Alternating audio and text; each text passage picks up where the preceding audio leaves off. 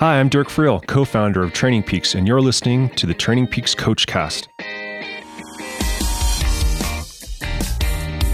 I'll be sitting down with expert endurance coaches and amazing athletes, each with special stories to tell.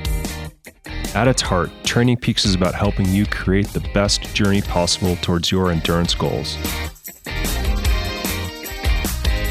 We hope these stories inspire you to get out there, train with purpose, and never be afraid to sign up for that next big challenge. My guest today is Gabriela Gallegos, who is owner and race director at Race El Paso, which is a triathlon series with the goal of motivating the El Paso community toward a more active and healthy lifestyle. The series consists of 6 races in Texas and Arizona. She is a member of the USA Triathlon Board of Directors and is passionate about creating high-quality, supportive experiences specifically from members of the Latinx community. In addition to her triathlon endeavors, she is an associate professor at the UT Health School of Public Health. Gabriela, thank you so much for joining me today. Thanks for inviting me. This is great. Yeah, I feel ashamed in a way that this is a podcast about racing and training, and I've never had a race director on. So that's well, it's about time. I know, that's on me. I mean, it's the race directors that are the, lifeblood of the sport, right? They're at the heart of everything. Yeah, there is a lot of behind the scenes, definitely. Absolutely. It's a lot of hard work. And I have some experience as a child. My parents ran a marathon. They had a 10K race in Northern Colorado, and I did a whole lot of leg work for them. So I know what kind of blood, sweat, and tears goes into that. So really appreciate it. But, why don't you tell us about your races? You're in El Paso, Texas. How many races do you have? And tell us a little bit about them. Sure. So I founded Race El Paso in 2010. We produced our first event that was Eagle in the Sun Triathlon, and it's a sprint race in a pool because we have no open water out here in the desert. Yep. And now I produce 5 events locally. So 2 triathlons, a duathlon, a kids splash and dash, and then a half marathon, 10K and 5K. And I also produce a race in Tucson, Arizona that is part of the Mighty Mujer Triathlon all-women's race series. I have partners in Austin and Miami as well that produce Mighty Mujer Triathlon events there, but I produce the ones in El Paso and Tucson. Wow. Yeah, I mean, you have this diversity in a multitude of ways. You have the diversity of your actual races, from splash and dash to duathlon to running races, as well as, full triathlons. But then you have that diversity within the Mighty Mujeres, the race attracting it is. So tell us more about that event.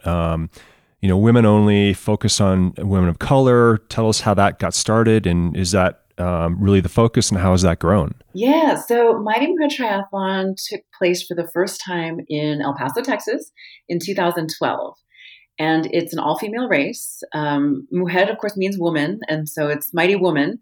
But that code switching really sends a different message, to who it's open to and kind of the identity of the race.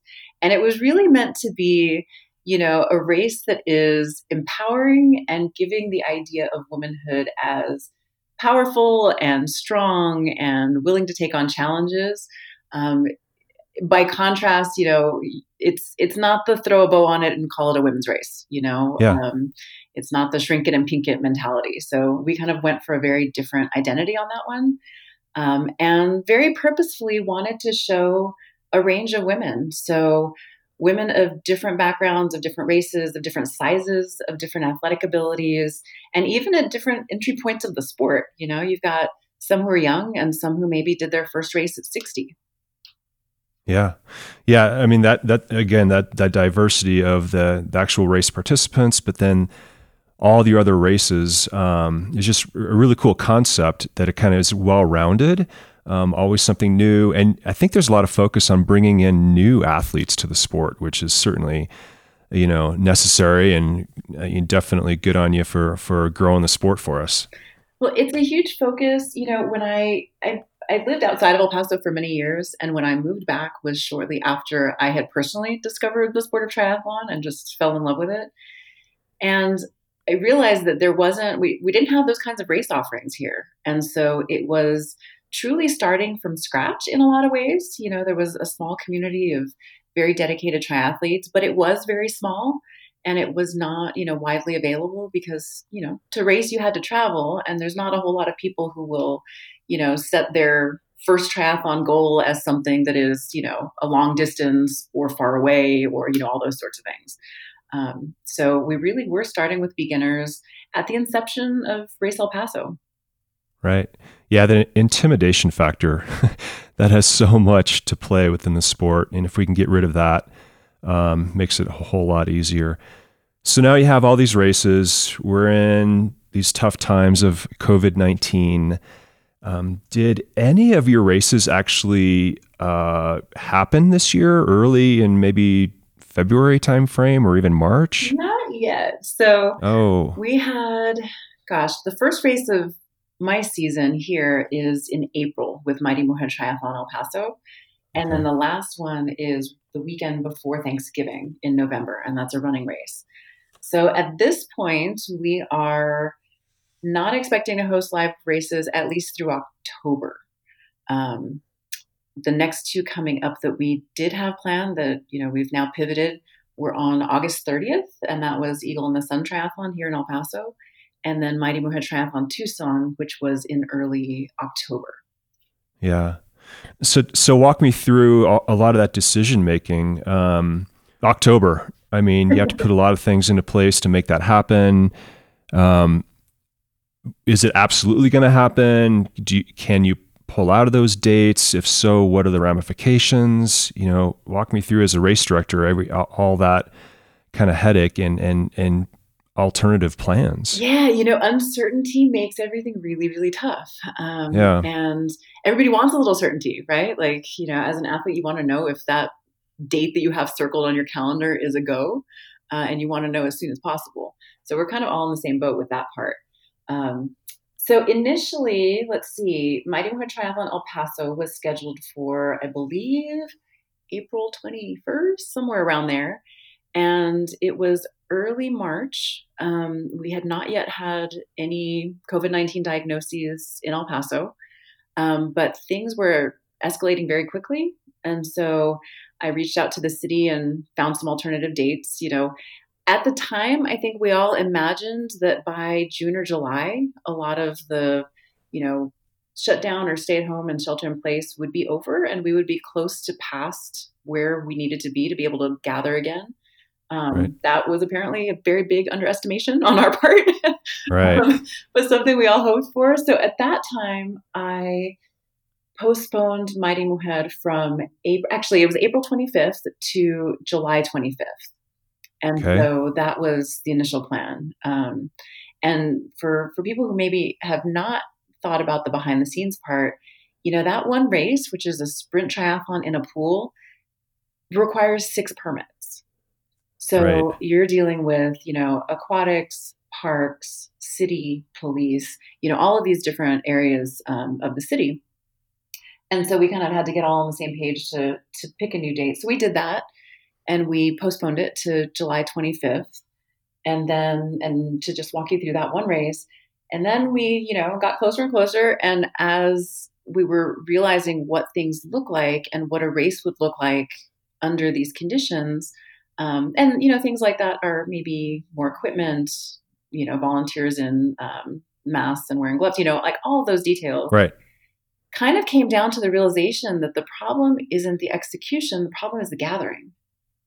Oh, right. And so at what point is the gathering itself going to be workable, and going to be fun, right? Like this is meant to be triumphant, a joyful day, a day that you look forward to, not a day of, anxiety and caution. And, it has all kinds of ramifications. So we did convert that race into a virtual event that is coming up next weekend.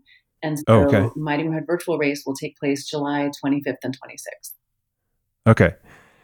And is that, participants are given a week to complete the different distances and submit them? Yeah, we actually did it with a 2-day window. Okay. So we took a little bit of a different approach because we had so many people already registered for the live race that we offered a really pumped up athlete package.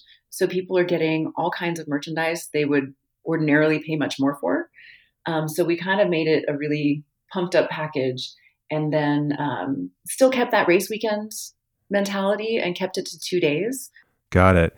And then what about other races? Are you still making plans on how to either roll them over to a new date or refunds or next Yeah, year? like I tell you, things keep moving, right? So that one was a little bit different from some of the other events because the other events did not have as many registrants yet. And Okay. so it's a little easier to pivot when you are thinking about moving, 50 people versus 400 people. My personal, I guess, race director rule of thumb has been that I want athletes to know what to expect 2 months in advance. Yep. I felt that's enough time to train if you haven't been training, right? And all of a sudden decide, hey, I need to get ready for this.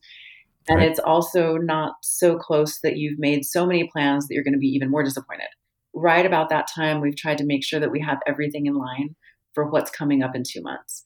So, Eagle in the Sun Triathlon, which was set for August 30th, has now also been converted into a virtual event Mhm. that'll take place. We actually moved that to Labor Day weekend to give a little bit more cushion. And are people open to that, or are they asking you for refunds? Are they understanding? So I have to say, I am very proud to report that people have really come along with virtual racing. I think, Yeah. when it was March and early April, I think people were very reluctant and hesitant and skeptical, to some extent of like, is this going to be fun? And is this a goal worth working toward? And, if I'm going out and running every other day, what difference does it make if it's on a specific day?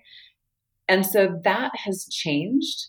And I think that changed because so many of us experienced shelter in place orders where a lot of, exercise and group gatherings were restricted. And then now are trying to find ways to stay motivated, even Yeah. though they're not, you're not traveling to a specific location to do your goal with other people. Having that personal goal has been really fundamental. Yeah. Having something on the calendar is just so darn motivating, you know? It is. It really well, and that's what I'm saying. I think that initially thinking of that as a virtual date on the calendar didn't feel real. And now that does feel real, right? As we've shifted, a lot of how we're doing business. Right. And could that not also maybe attract even people that were not going to show up in the first place? Oh, we've seen a great increase in people who had never done a race before.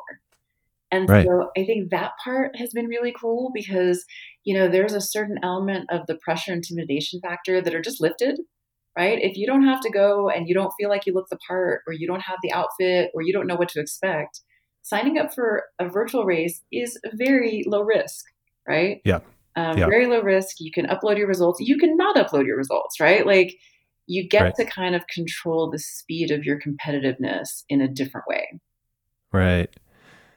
So how about on the business side of things? Is this all volunteer? Do you have staff? Do you have to do layoffs? On the financial side of things, are you going to have to close down some races, or what does all that mean to you? Yeah, the uncertainty has been really challenging and really scary, really, because you don't quite see where that end point is coming and where business will pick up as usual and kind of get back to what you could expect and predict. And the race production business is a hard one to begin with. Right. So you're looking at income from registration fees, from sponsorships, and then for some races from merchandise, and that's kind of it. Like there's not. I mean, I guess some have rental equipment.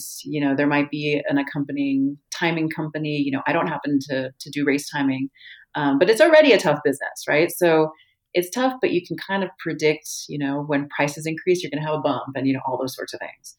What Right. happened this year was that you saw, or I saw, as soon as the virus took hold and shelter in place orders started, and this was, I guess, right about spring break in March, all income stopped. So Right. you could predictably see what to expect week to week, more or less. You could look at last year and you kind of know what the year's going to look like if you haven't made Right. any major changes. It stopped like a complete wall. And that was not surprising, but still a lot to kind of wrap your head around because now all bets are off with what you think you can forecast. Right. And then whether people would be willing to do virtual racing was another big question.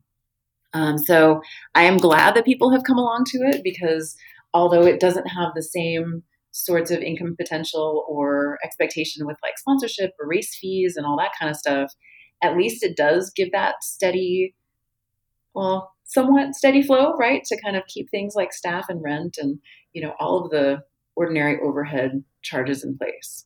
So I Right. have an assistant race director and I have an intern, and both of them work with Race El Paso exclusively.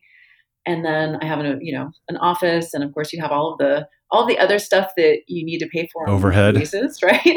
Yeah. So all of that stuff is still kind of in play. I don't have a huge staff, and I don't have giant expenses that a large race company might have that's producing events with thousands of people. But it's still there still is overhead, and Yeah. that's something that is concerning. So it's been stressful. I think it favors those who are nimble and willing to take some new risks and see how you can make it work. Right. Now, what about other race directors? You're on USA Triathlon Board of Directors. You obviously interact, I assume, with other race directors. Have you heard of some of them just giving up and saying, "I can't survive this. We won't happen at all, even in the future"? I know that there have been some that are looking at a specific point in time where it will no longer be workable. Like Okay. if we hit this point, I don't Right. see how we're going to survive. Every company is a little bit different with what their profits look like, how their overhead is structured, how many employees they have, how many events. Maybe they have two huge events, but nothing the rest of the year, or maybe they have 20 small events that are now all impacted. So all of those things, I think, are impacting different race production companies a little bit differently. Everybody's been hurt by this, right? Because there simply is no great way to maintain steady and I guess the income that you're used to when you can't produce, what your product is. Right. So all of that has changed. I don't think that all event production companies will survive. I don't think all of them are in a good spot. Timing was a big deal with this year. So the ones that I think have been deeply affected and were immediately maybe had races that were coming up in late March or early April. And Yeah. so they likely spent the majority of the funds on the race and then couldn't have the race. Right. And so You have to wait an entire year. yeah, exactly.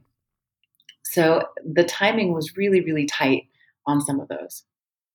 Are there other races in your region that are actually happening and maybe scaled back?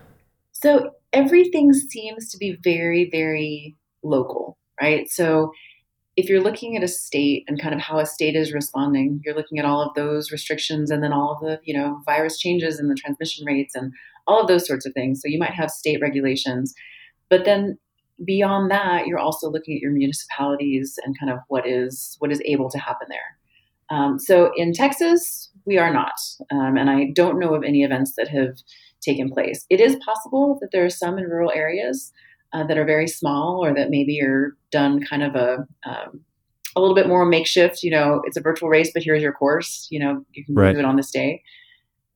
I know that in other parts of the country, there have been small events that have been successfully pulled off and followed all of, sort of safety precautions and done as much as they possibly could for their athletes to have a great experience. But, it's made me laugh that in Arizona, Texas, and Florida, where I have events or event affiliates, all of them are, in rough shape as far as the health Right. of the state is going.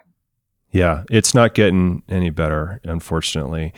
Would you see a difference between running races and triathlon races in terms of which might come back first? I mean, they each have their own unique kind of barriers to entry in the world of COVID, but it would just seem maybe a running race with a time trial start or small wave start might be the easiest events to get going. Yeah, I've actually thought about this a little bit because, for a triathlon, if you are in open water, that opens up the world a little bit because you can space and you can, be in a time trial situation where you're starting one at a time or small waves and that can help space out participants throughout the event. Right. In running events, even if you have smaller waves, everybody needs to start and everybody needs to gather to get put into those waves.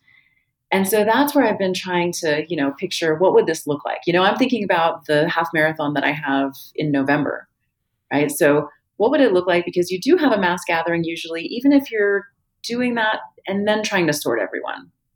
Right. You also may be closer together than you might be if you're spaced out in a triathlon. So I think a lot of it is dependent on the size and the distances and the number of participants.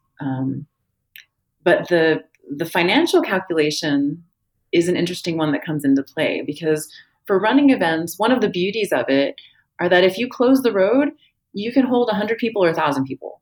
And it costs the same to close that same road. Right. The triathlon, they tend to be more limited because it's longer distance, right? Like you're trying to close more of that road. It's more expensive. So, there may be all these limiting factors. And to safely pull it off, there may need to be some restrictions on the size. But it's that calculation of, if we are limiting the number of participants so that we can keep them as healthy as possible, have we hit the threshold to even break even on the race? Or is that going to be, the next question of, can we even pull this one off? So is it an all or nothing proposition? There's different phased guidelines from USA Triathlon, correct? They came out with a document for race directors, and we're in phase 1, virtual racing only. Phase 2, I believe, is limited numbers, spacing. Phase 3 is almost 100%. Are you thinking you need to wait till it's all or nothing, like we are back to normal, or I'm not going to have an in-person race? Everybody has a different threshold, right? Of like risk tolerance and kind of what they're comfortable with personally, and then also what they're comfortable with professionally in terms of offering for their athletes. I don't think it has to be an all or nothing. I think there are precautions that can be taken so that things can be safely done, well spaced out. We're outside, we're exercising outside. So all of those are positives. What is a little bit difficult to consider is, what does the spirit of the race feel like, right? So if you are able to execute it with, measures in place that you feel comfortable, are adhering to safety protocols and doing the best you can for your athletes, are you asking them to leave when they cross the finish line? Or is there an expo? Or is there going to be a gathering point? Is it now less community feel and more individual feel so that you can keep people away from each other?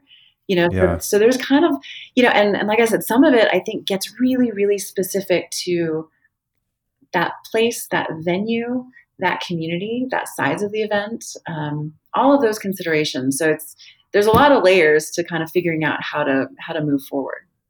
Right. I mean, you mentioned it earlier. It's more about the gathering, and that's not just participants. That's the family. That's the supporters, and the community that you want to engage with. So yeah, you might be able to actually pull off a race and have it be relatively safe, and everybody's risk tolerance is managed with a lot of precautions. But then, like you said, are we just asking people to go home afterwards and have their own parties at home and virtual award ceremonies? Right. Or asking, you can come, but none of your friends and family can cheer for you. Right. That's where I'm wondering about the upcoming, Tour de France even, athletes could be safe and, held isolated in a hotel, but are we going to have thousands of fans lighting the roads? And you face the same issues. Right. So yeah, it's going to be interesting to see just give me your kind of gut feeling. You have a race coming up and you're making a decision. Obviously, right. You said 2 months out, whether that's going to happen or not. Are there any additional approval processes now, because of health? Just you mentioned 6 applications that you had to, gain. Is there now a state health ordinance, local, county? Is there now 7 or 8 instead of 6? So not that I'm aware of so far with that one. But each event, like, so to give you an idea, each event takes place in a different venue that I put on. And each of those different venues are also dealing with different municipalities, counties, cities, and states. So, so for Right. the half marathon that I produce in November, it's in Texas and New Mexico, in two different, states, counties, and towns. And so there's multiple levels of approvals that now you're dealing with two different state responses to COVID-19, which I'm sure you realize Texas and New Mexico are treating very, very differently. Right. So what may be allowable in one may not be allowable in another. So that's all possible. I have not seen additional permitting that's going through a public health department or that sort of thing. I do think that in putting together, like, my plan, if I am trying to kind of gain support, would really be to come with a comprehensive plan. And this is how everything is going to be treated. This is how the permitting agencies should be considering how this year will be different. So I do think that all of those things are going to be considered by permitting agencies. Some of them Right. have hard and fast rules and are like, we've pulled everything through October, or we're deciding week to week. All of them are handling things a little bit differently. And that adds a lot of complexity to figuring out what you can expect, even 2 months down the line. Have you considered temperature checks? Like we've seen some grocery stores, et cetera, Right. taking temperature of people coming in the front doors. Oh, absolutely. So I think if I was, and like I said, so I'm in the position right now so that I know my events have been canceled, out through October. So if I was thinking about putting on an event in the next, month or two, and I was in a state like that, I think I would be thinking about temperature checks, about pre-event surveys, to go through a Right. checklist of where you've been, have you been exposed, just to kind of have that extra precaution and notice to participants that they need to be thinking about this. So I think you would be going through all of those kinds of maneuvers to make sure that the people who are coming healthy as much as we can possibly be at this point. Yeah. And you may not have body markings. You might have tattoos or something they put on prior to even showing up. Oh, for sure. I think there would be a lot of emphasis on athletes being self-sufficient. Right. So maybe instead of bottle handoff, it needs to be bring your own hydration and expect to use that and carry it. Picking up your own food rather than having it handed to you. There's a lot of little things that I think would shift over to the athlete, so that Yeah. volunteers might be setting up and monitoring, but then they would be stepping away so that they also didn't have any unnecessary contact. Yeah, I mean, I've heard of, even in Colorado, some small gravel bike races happening, and aid stations are set up, but you have to fill your own water bottles. Wave starts or start on your own. It's spread out, but it's all in the same day. Participants were really happy, and it was smaller, under 150 people total. Right. So we might see some of those type of events, picking up Well, a and the bit here benefit and of there. that is that it's very personal. So that creates an entirely different race environment that can still also be fantastic. How about any on the to kind of get more on the positive side of things? Are you seeing new runners? Are you out on the trails? So I think people are outside and riding bikes and running more than we've ever seen before. Yeah. So it is not just the usual suspects. It is people who maybe, were feeling stuck for a few weeks and then realize, I just need to go outside. I just need to go Yeah. for a walk. I have had this bike for years and I haven't been on it, and I am going to go get it tuned up. So I think that we're seeing a really great resurgence in the value of an active lifestyle, really. Yeah. I mean, I'm definitely seeing the same thing. The trails are packed. I think a lot of that is new folks. Bike sales, I heard, have been way up. So, I'm hoping that we can nurture these new folks to stick with the running, to stick with the biking. They, might get more educated and think about actually doing an event, when things open up. So I'm hopeful that this means growth, for triathlon, running, cycling, endurance in general. People are looking inward to trying to become, better through this experience. Right. And we're seeing, growth that I hope translates to more participants in the future. So is that, some of the sentiment within USA Triathlon, or even your own thoughts? I think it's a huge opportunity. And I am hopeful that people who have maybe found running and cycling through this time period stick with it. I think it's likely. I hope that we can capture that going forward and welcome them into racing. I don't know what that translation is going to look like, just because, again, we don't know what the timeline looks like. Right. But I am super hopeful about it. I think people have returned to that joy of it, and maybe it's not getting ready for, the marathon that they've had charted at this point, but it's like just enjoying the running. Yeah, exactly. And that process, I like to say being an athlete isn't, 1 month a year. Right. You can improve year over year, and it's incremental steps. And so we can all embrace that process and become a better athlete, even without the actual event right there in front of us. But hopefully this all does lead to more growth. Hopefully we have a different conversation come early 2021 and your races are back on the calendar. Right.